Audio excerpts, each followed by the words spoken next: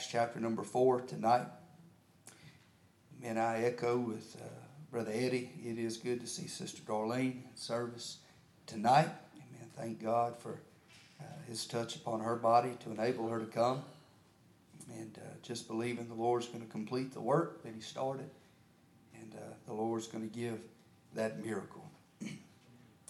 Amen. Acts chapter number 4. Begin our reading with verse number 24. And it reads as this: And when they heard that, they lifted up their voice to God with one accord, and said, Lord, Thou art God, which has made heaven and earth and the sea, and all that is in them, who by the mouth of Thy servant David hath said, Why did the heathen rage, and the people imagine vain things? The kings of the earth stood up, and the rulers were gathered together against the Lord and against His Christ. For of a truth against Thy holy child Jesus, whom Thou hast anointed, both Herod, Pontius Pilate, with the Gentiles and the people of Israel were gathered together, for to do whatsoever Thy hand and Thy counsel determined before to be done. And now, Lord, behold their threatenings, and grant unto Thy servants that with all boldness that we may speak Thy word, by stretching forth Thine hand to heal, and that signs and wonders may be done by the name of Thy holy child Jesus. And when they had prayed, the place was shaken where they were assembled together, and they were all filled with the Holy Ghost, and they spake the word of God with boldness. And the multitude of them that believed were of one heart and of one soul. Neither said any of them that aught of the things which he possessed was his own, but they had all things common. And with great power gave the apostles witness of the resurrection of the Lord Jesus, and great grace was upon them all. Within about these 10 verses of scriptures, there's about 10 messages that you could pull out. And each of them would preach, and these are some power-packed, Holy Ghost anointed verses of scripture. But I feel very strongly that the Lord has led us in this direction. And I want to preach, if the Lord will help me, for a few minutes on a prayer meeting that produced God's glory. A prayer meeting that produced God's glory. If you will, stretch forth your hands this way and ask God to help us tonight. Father, we love You. We are so thankful for the privilege that we have once again to come into Your house and to worship, magnify, and glorify Your name. God, You have been good to us all day long, and we thank You for Your goodness. Lord, we thank You for Your word tonight. We're asking for the unction, the anointing, the empowerment of the Holy Ghost to rest upon us. God, anoint us. God, to deliver what You've laid upon our hearts even now, to the end result that You would be glorified, that the church would be edified. And Lord, strengthen us for the journey, for the days that lie ahead. God, I feel like You're calling us back to a place of prayer. And God, I pray that the prayer meeting could produce a move of glory, a move of the Holy Ghost like we've never seen, that You would shake this place with Your glory. And Father, we're going to love You. We're going to thank You. We're going to praise You in advance for all that You're going to do. In Jesus' name we pray it. And the church says amen and amen. Just one announcement, ladies. Don't forget February the 3rd at 12 o'clock, the shower for Sister Riley. If you're able to be there, it'll be a great day, so don't forget to mark that on your calendars. Last, I guess Wednesday night was a couple of weeks ago, we dealt with the subject of prayer, and dealing with prayer that begins in the hidden place. It advances through the heavenly place, but it reaches the holy place. We talked about those three dimensions of prayer and about how we are to pray, and the model prayer that the Lord dealt with us when the disciples came to Him and said, Lord, teach us to pray. And He gave the best discourse that's ever been on prayer. And felt like then the Lord was dealing with us and calling us to a place of prayer. And I know that within the first 3 weeks of the year, it seems like that there's a big emphasis in a lot of churches on prayer, when we should all have an emphasis on prayer every day, not just the first 21 days out of the year. But I can tell you personally, the Lord has been dealing with me on the altar and with prayer and in praying and seeking God for this service. He led me back along the the topics of prayer and going to deal with a prayer meeting that produced God's glory. If we look back at our text at Acts chapter number 4, it was a very troublesome time for this fledgling church. The church that had just been birthed in the upper room 2 chapters earlier. In Acts chapter number 2, we read about the Holy Ghost as it fell, which was the birthday of the church. In Acts chapter number 3, Peter and John were on their way to the temple at the hour of prayer. There they see a lame man that had been asking alms for the poor. They, by the will of God, by the power of God, they tell him, they said, silver and gold have we none, but such as we have give I unto thee in the name of Jesus Christ of Nazareth. Rise up and walk. And immediately, the Bible says, his ankle bones received their strength, and he stood, entering into the temple, walking and leaping and praising God. And you could see the Holy Ghost in action and in operation, moving in not just these two men's life, but in the church as a whole. And right on the heels of that, right on the heels of the upper room, right on the heels of the miracle in Acts chapter number 3 comes persecution in Acts chapter number 4. When the scribes, the Pharisees, they apprehend Peter and John, and they ask him, by what name have you done this? And it was an opportunity for Peter and John to preach the gospel to him. They said it was by the name, by faith in the name of the Lord Jesus, that this man was raised up. This man that you have crucified, that you killed, that you placed stripes on, and you crucified him. It was by Christ that this man was made whole. And the Bible said that when they looked on Peter and John, they realized that they were ignorant and unlearned men. They marveled at them, but they marked that they had been with Jesus. Hallelujah. Oh, that could be a testimony of the church in this time. We may be mocked, we may be ridiculed, but if the world could take note that we've been with Jesus. Hallelujah. That we have His power and His Spirit flowing through us. And they threatened Peter and John with great threatenings. They told them, said, don't preach in this name anymore. Do not publicly preach in the name of Jesus. And Peter and John said, amen, we're going to do our best to testify by what we have both seen and what we have heard. And it was on the heels of this that Peter and John, the Bible says, that they returned unto their own. They returned unto the others.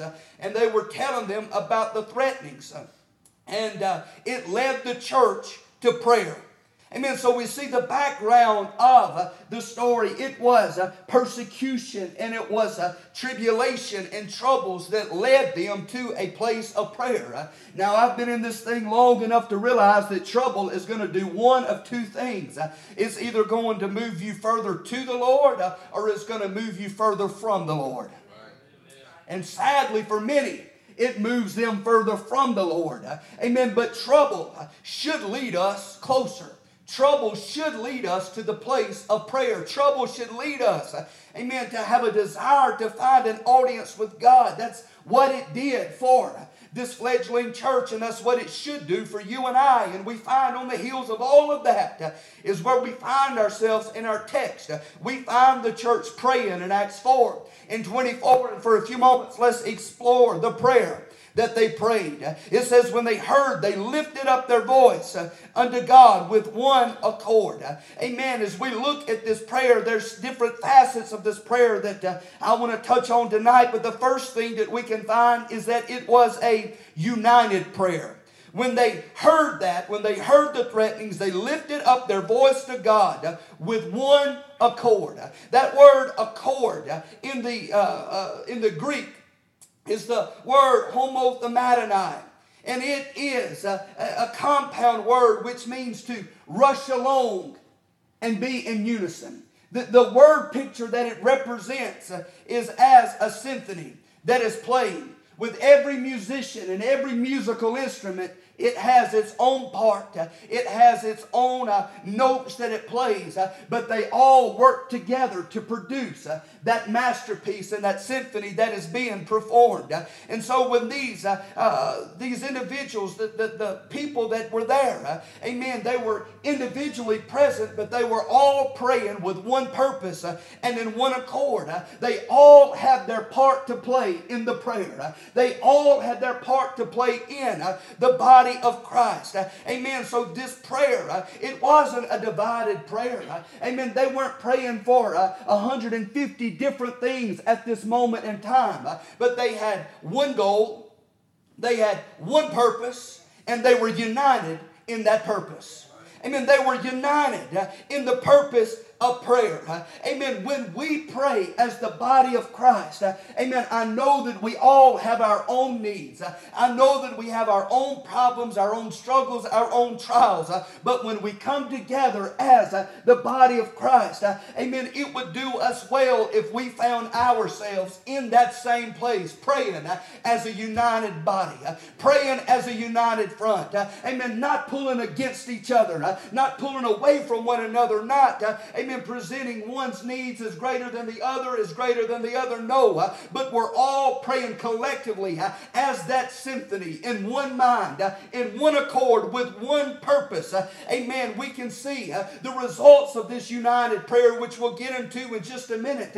But God still honors a united church, and God still honors united prayers. Hallelujah. If you look anywhere throughout Scripture, in that New Testament, of instances in which the Holy Ghost failed, He always failed on a united church, not full of divisions and schisms, but those that were united in one mind, in one accord. So this prayer, the prayer that produced God's glory, it was a prayer in one accord. Secondly, it was a prayer to the one true God. And the Lord has been dealing with me so much here lately on this thought in this hour of universalisms and Unitarianism, where everybody is following after the one God. You've got a man on the House of Representatives or the Senate floor. They're praying to a universal God, that the Buddhist, that the Hindu, that the Christian, that the Muslim, they all are praying to is God Almighty. Folks, it's important that when we pray, we're not praying to a universal God. We're not praying to a God out of political correctness, but we're praying, amen, to the one true God. Hallelujah. Amen. These, if it hairlift all of hell in their prayers, they weren't going to pray to a universal God, but they addressed their prayer to the God which made heaven and earth, to the sovereign, supreme God, to the one true God. Amen. This prayer, not only was it united, amen, but this prayer recognized God in His power of position, sovereignty, and His rightful place of supremacy. The third thing, not only was it to the one true God, but this prayer recognized His lordship. Amen. They put Him in His proper place as the God of the universe, as the God of this world, but they made it more personal by making Him the God of their hearts. When He said, Lord God, You are the one that made heaven. You are the one that made the earth and the sea and all that is in them. We're not just recognizing You as, amen, the one true God, but we're recognizing You as the Lord of our hearts. There's many people that under the banner of Christianity that know Him as God, but they do not know Him as Lord. Amen. For there to be one, a Lord over your life, then that means you are in submission and you are in subjection to His lordship. It's Him that's calling the shots and not you. It's Him that has all power and authority over our hearts and over our lives, and not us. And that's where many run aground in their Christian experience. Amen. They want to add God unto their life, but they don't want to make Him Lord of their life. Amen. I saw a sign not too far from here, just the other night going through town, and it said, "Include the Lord in your life in 2024. Have we really come to the place in Christendom to where we just want to include the Lord in our life. That statement is no different than the Hindu that has billions of gods. Brother Eddie talked about the Hindus. They have a billion gods. You preach to them Christ. Amen. What's one more God in their plethora or myriad of other gods that they have? Many. They're more than happy to just include and try to include Jesus into their already existing life. But no, if He's going to become the Lord of your life, He must become your life. You don't just include Jesus in your life. His life becomes your life. Hallelujah. His heart becomes your heart. His passion becomes your passion. Amen. We must not just recognize Him as God, but He must become our Lord. So it was united, recognized His supremacy, recognized His lordship. But next, this was a prayer that they prayed that was taken directly from the Word of God. In Acts 4, when they're praying, they prayed, they said, who by the mouth of thy servant David has said, why did the heathen rage? Why did the people imagine vain things? The kings of the earth stood up, and the rulers were gathered together against the Lord and against the Christ. If you were to run a cross-reference of those same words, you'll find those same words appearing in Psalms chapter number 2. And it is a messianic psalm. The same words recorded in Acts 4 are recorded in Psalms 2. When it says, why does the heathen rage and the people imagine a vain thing? The kings of the earth set themselves, the rulers take counsel together against the Lord and against His anointed. And they begin listing the things that was said there. This was a messianic psalm that prophesied a twofold appearance of the Lord Jesus Christ. As a matter of fact, if you study out Psalms 2, you'll find out that it is the most referenced psalm in the New Testament. This psalm, Psalms 2, looking to the day that the Messiah would come, is referenced in the New Testament more than any other psalm. It was looking forward to the day that Christ would appear as Messiah. But it was also looking forward to the day when His second return would take place, and He will wipe the world of injustice, and all the enemies that are against Him is going to be scattered. So when they're praying, their eyes are fastened on Christ as they look unto Jesus, saying, you fulfilled this prophecy. You are the Messiah that the Jews are looking towards. We know that you are Him, and we know our faith is in you, and we're looking forward to the day, amen, of your soon and your imminent return. This prayer was powerful in its application, that they're acknowledging Christ as the Son of God, but their eyes, their heart, and their spirit were already set on His return. Amen. Just a few short days after the resurrection, after the ascension of the Lord Jesus Christ, they're already looking at their watch, saying, Lord, we're waiting on you. Lord, we're ready for you. Will you come again? Hallelujah. Will you establish your kingdom on earth? Amen. You see, their prayer, this prayer, was clothed and bathed not in the temporal, but its viewpoint was on the eternal. Its viewpoint was looking and hastening and putting all of its hope in the day that this same Christ would return. Hallelujah. The prayer that produced God's glory was not shrouded in selfish, prideful things, but it was shrouded and consumed with the will of Almighty God. The Lord dealt with my heart, amen, as I read these verses and said, much of our prayers today is consumed with the temporal, and it has little emphasis or viewpoint in the eternal. But when we look at that early church over and over and over again in Scripture, their prayers were not, amen, prideful or personal prayers, but their prayers were for the kingdom to be advanced and for Christ to come again. Church, if we're looking for some things to pray about, this is a good place to start right here. Lord, let your kingdom be advanced. Lord, let your will be done in us. Lord, let the kingdom of heaven be expanded and the kingdom of hell be crushed. Lord, hallelujah. Amen. We're looking, amen, to maximize our impact on this earth, looking forward to the day day when soon and very soon you're coming back to call us home. Lord, let us be effective in our mandate and winning as many people as we can while we can, not looking at the temporal, but seeking God for the eternal. That was an earmark of this church. And that should be the earmark of the church again in this hour. If you look at them as they're praying, they're literally praying the Word of God. They're quoting back the scriptures that they knew to be anointed. They're rehearsing those back to the Lord. As I mentioned, for two reasons. One, to show Christ fulfilled that. Number two, looking for Him to come again. But there's been a lot of times in my life when I found myself doing the same exact thing. There's times where I'm going through a trial. I'm going through situations. I find myself praying the book. I find myself quoting back the Word of God.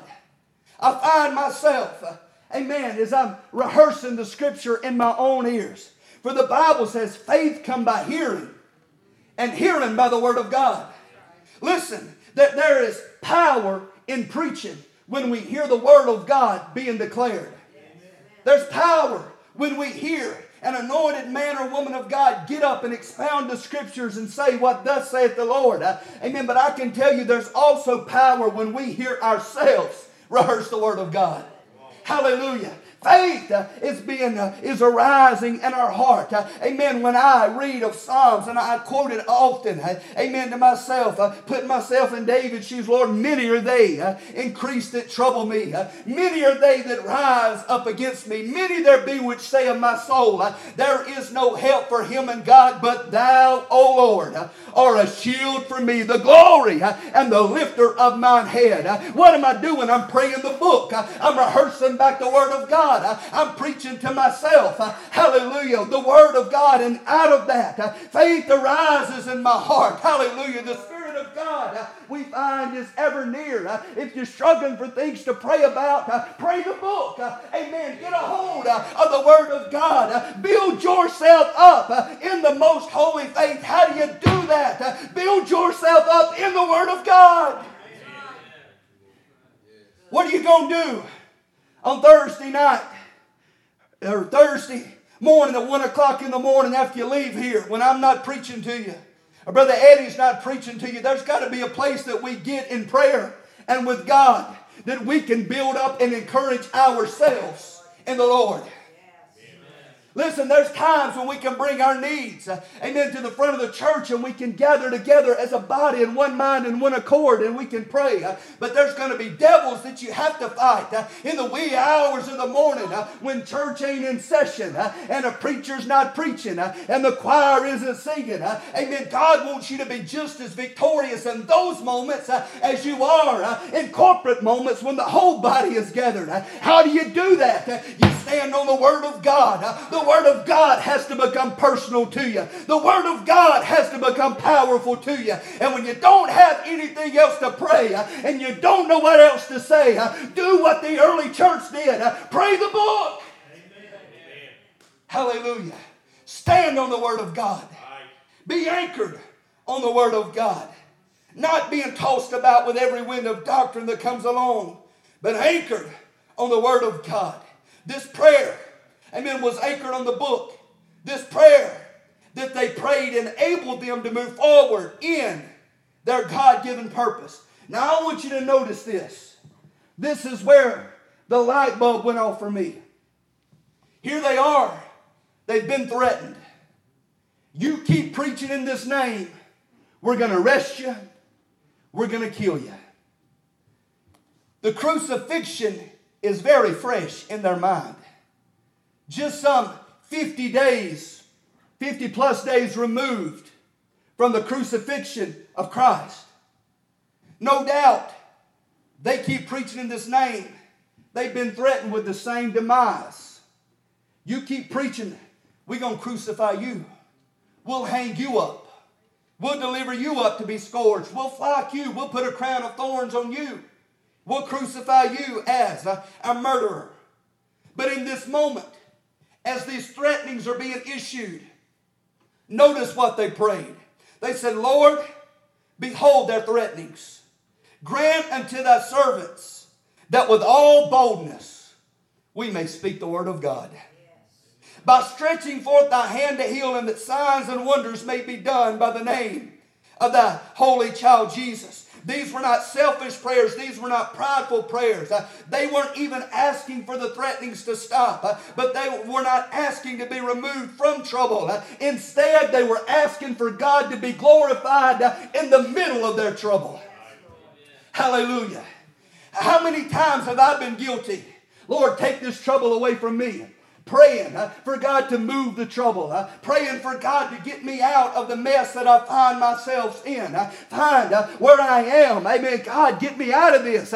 Take this dark cloud away. Take this struggle and this trouble away from me. Many times I have prayed that prayer. Amen. And no doubt there's times where I'll probably pray it again. Amen. But instead of being selfish, instead of just asking for the trouble to be removed, amen, this New Testament church prayed for God to be glorified in their trouble, for God to be glorified in their trial. There had to be a mindset shift.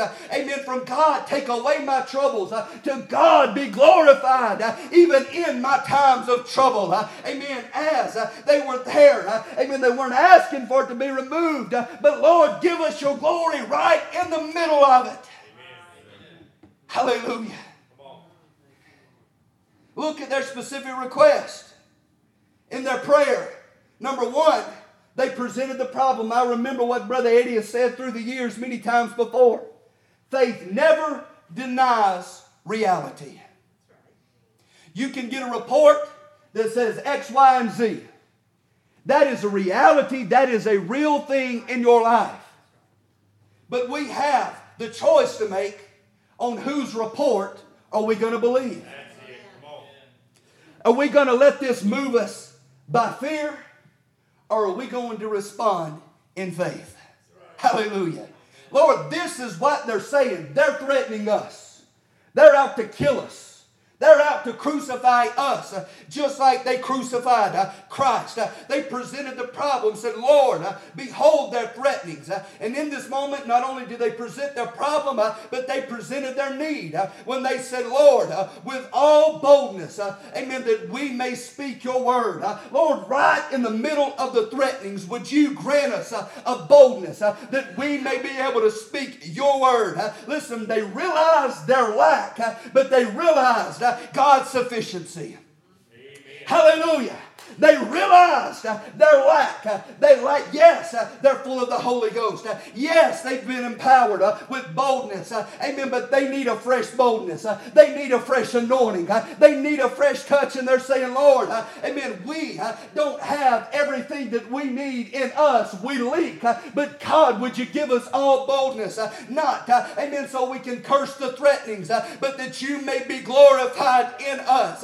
Amen. They ask not to run from the threatenings, but they ask for the healings of Christ to be present in their threatenings. Hallelujah. They ask for the Lord, would you heal us? Would you heal the body? And would you heal the land? And they ask for signs and wonders to be done in who? In the name of Jesus. The prayer meeting that produced God's glory.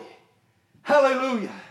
Not prideful prayers, but prayers of submission, prayers of surrender to the will of Almighty God.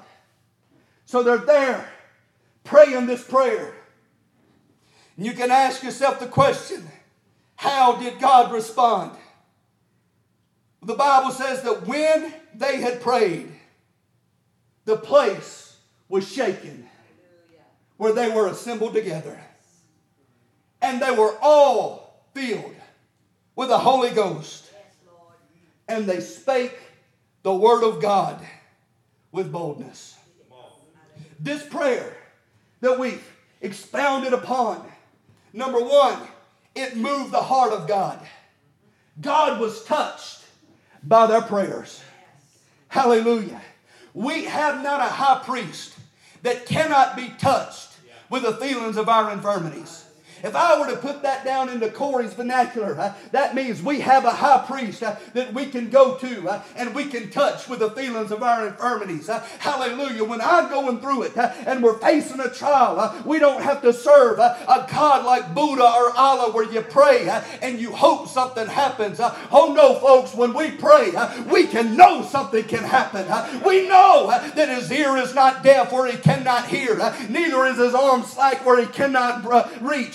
This is the confidence that we have in him, that if we ask anything according to his will, amen, he hears us, and if he hears us, we can have the petitions that we desire of him. Amen. Not only do I have a no-so salvation, but there is a place in prayer that we can get where we can pray to a no-so God, knowing that he hears, knowing that he answers, and knowing that our prayers can touch his heart.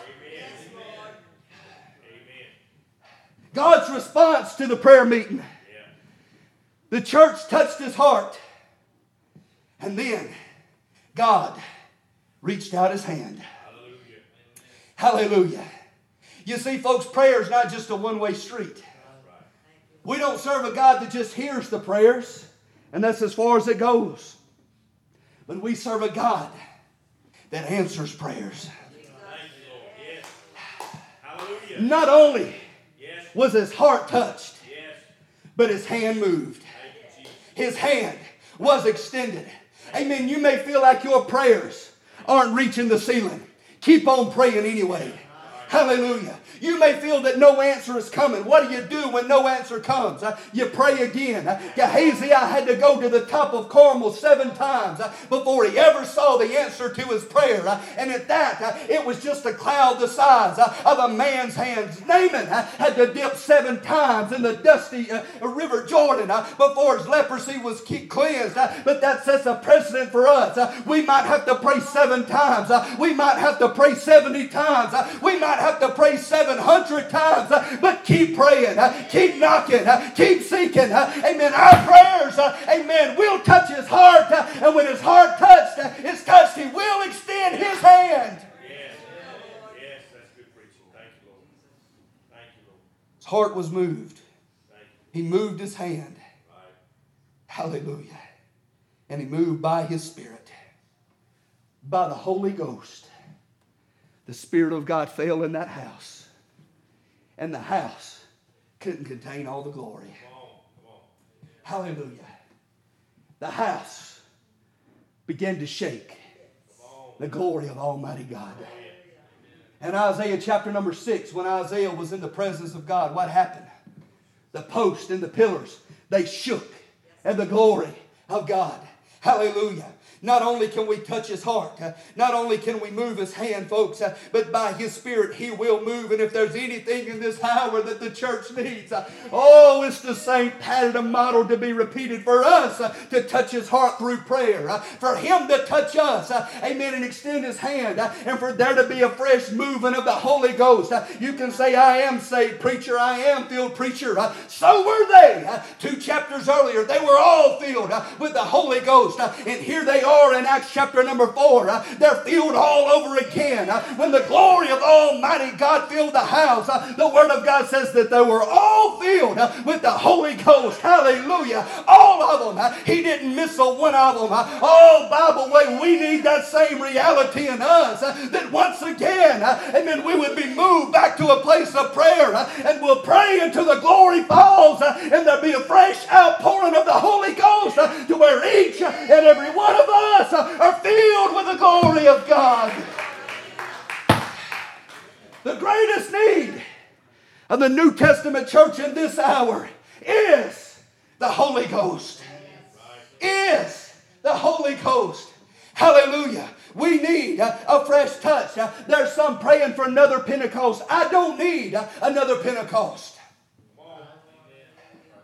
There's some praying, Lord, send a second Pentecost. The first one was good enough. We just need to tap back into that Holy Ghost for us to catch a second wind and for the wind to begin to blow afresh and anew. For there to be an Acts 2 experience, yes, but for those that have been filled, an Acts 4 experience where once again we find us a place of prayer.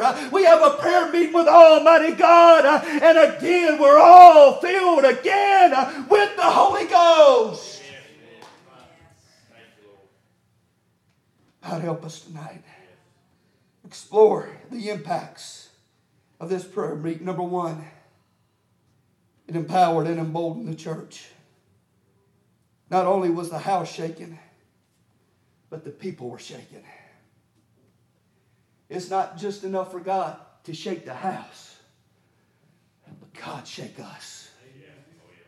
It's not good enough to just come into the house of God to be able to feel the presence of God. But God, let us leave walking in that presence. Let us leave abiding in that presence. Amen. We lack boldness and we need power. Amen. How do we receive it? It starts at the prayer meeting. It starts at the altar. It starts seeking the heart of God. And notice what they prayed for. They prayed for boldness to declare the word of God. They didn't ask for strength to endure the threatenings. They didn't ask God to take the threatenings away, but they said, Lord, in the middle of the threatenings, give us boldness that we may speak your word.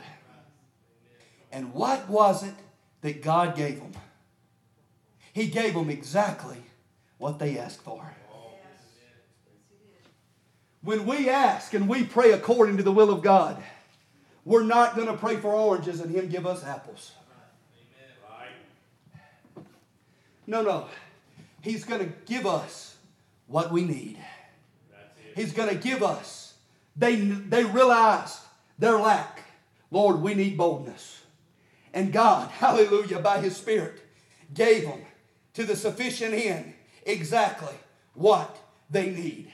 Amen. God gave them power. He gave them boldness to declare the word of God right in the middle of their threatenings. Amen. That's what happens when God shakes the place and God shakes us.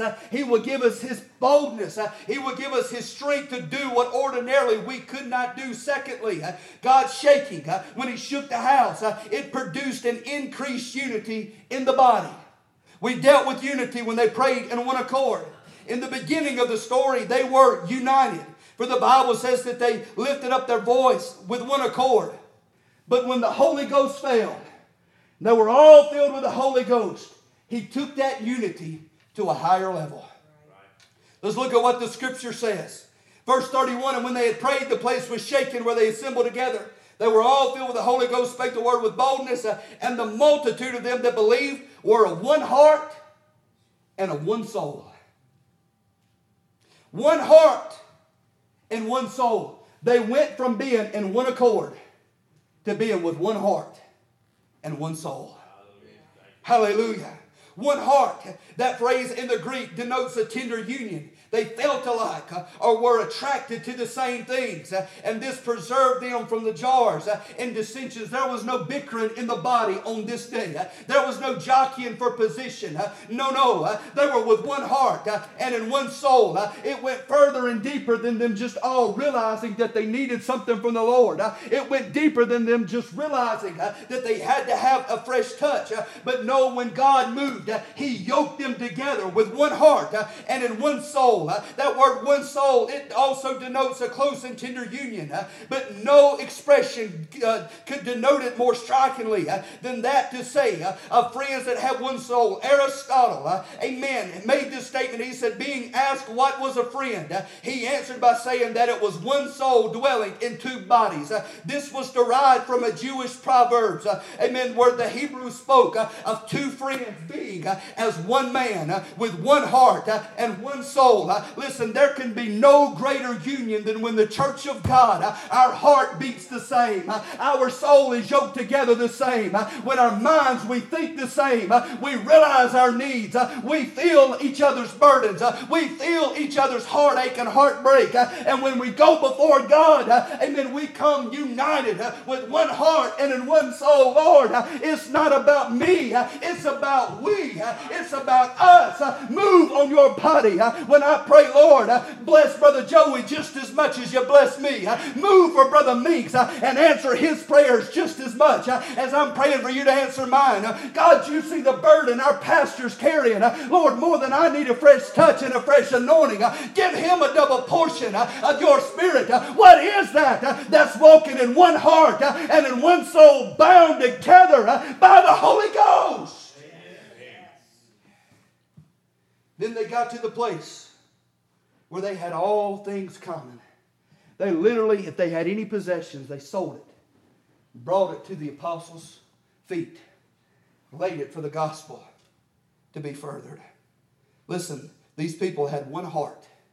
That was the heart of God. They had one soul, and that was a soul set on God. And they had one goal, and that was the goal of being more like Him. God help us. What would happen if we as the church came to the same place? Where our one heartbeat is, Lord, give me your heart. Yes, yes.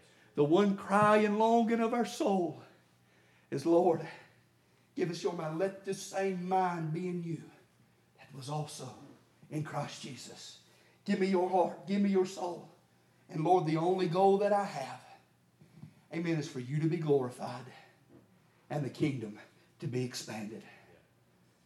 That, friends, is a prayer that'll produce God's glory. That is, it's no wonder why God moved the way that He did. God shook the place. He gave them boldness. He increased their spirit of unity one with another. He gave them power. I don't have time to get into all of this. The Holy Ghost comes. He comes in power. He gave them the ability to walk in great grace. For the Bible says that great grace is upon them all. What is grace? Grace is God's unmerited favor. Yes.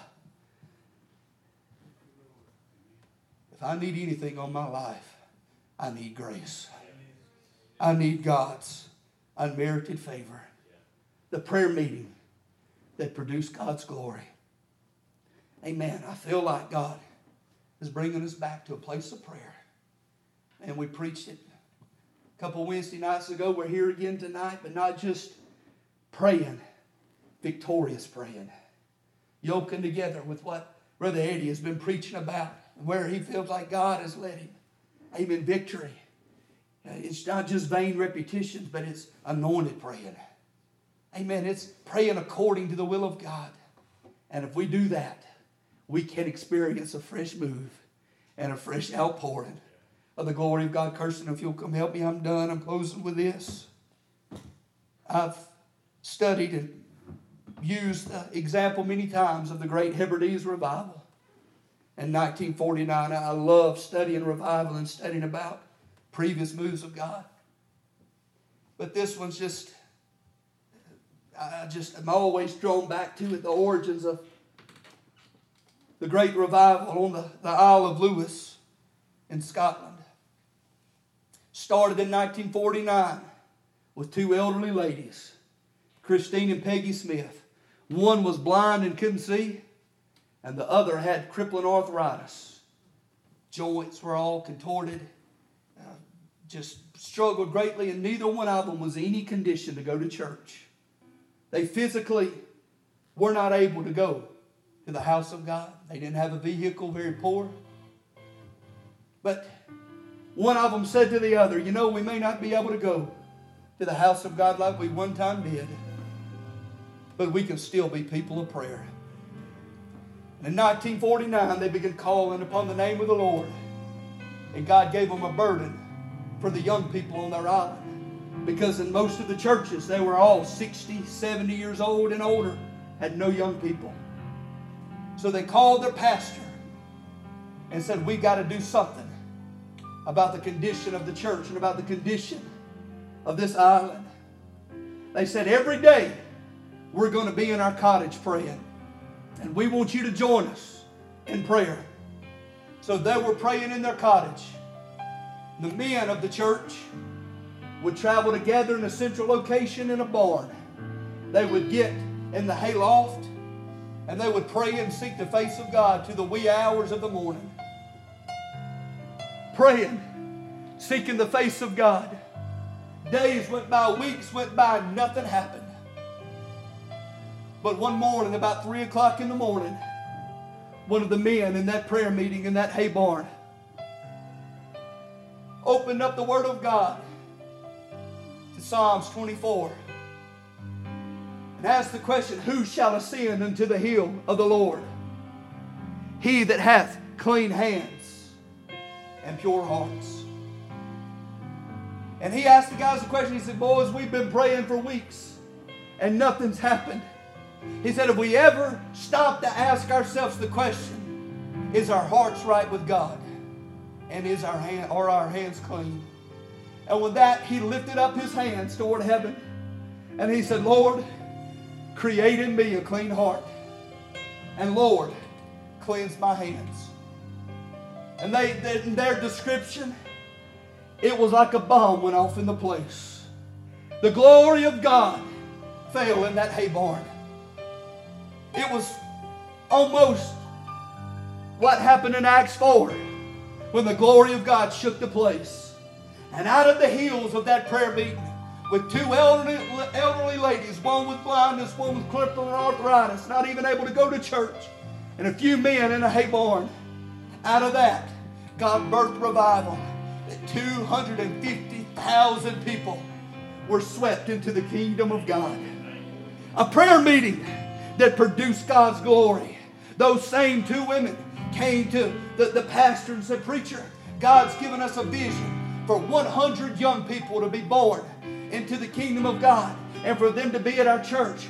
They said, there's just one problem. We don't have any. She said, well, do you believe God or don't you? She said, and she asked him the question, are you right with God? She went as far as to say, because if you're right with God, He would show you the same things that He's showing me. That's a brave question to ask a preacher. Amen. They began to pray about it. Amen. The same thing. Days went by, weeks went by, nothing happened. Amen. But it was at a school dance at about 11 o'clock on a Saturday night. Amen. That they were dancing. Amen. At the school auditorium. Amen. One of the people in that room fell to the floor under great conviction. Amen. And said, I've got to be saved. And at that point in time, conviction began to sweep across the whole ballroom. People began wailing and crying out unto God in repentance. They asked one of the teachers, they said, where can we go to find a man of God? They led them to Peggy and Christine Smith's pastor and said, here's a man of God that'll open up the book to you. That night, 100 young people were born again. And the next day, on Sunday morning, there was 100 young people sitting on the pews ready to receive the word from the Lord. I'm talking to you about a prayer meeting that produced the glory of God. Hallelujah. God can still do it. He's the same yesterday, today, and forever. When we get just as hungry and we get just as desperate and we get just as consecrated for God, God can do to us what He did for them. Brother Eddie, I'm not letting go of that vision of 50 young people. Amen. I still believe we can pray amen. And if God has to shut down Foley High School's prom, amen, a conviction to fill the place, I believe God can still do it. If He has to shut down a nightclub, if He has to empty out a barroom, Amen. I believe our God can still do it. Amen. How about we yoke together with one heart, with one soul, with one mind and one accord. Amen. And let's pray a prayer. Amen. Until we see the glory of God produced in us right here. Amen. Like He did in the Hebrides. Amen. Like He did in Acts 4. He's not a God that changes. He is the same yesterday, today, and forever. I feel more like an evangelist tonight. Amen. But I feel like the Holy Ghost is pulling us. I feel like He's probing our hearts tonight, leading us back to the place of prayer. And if we will yoke together in this same spirit, we can see the same results. Would you join me in the altar tonight? Hallelujah. Would you join us around these altars, and for a season let's spend it in prayer. A prayer that produces the glory of God. I know we have personal needs. There's nothing wrong with making that petition known to the Lord. But for just a few moments, can we pray collectively for the body? Can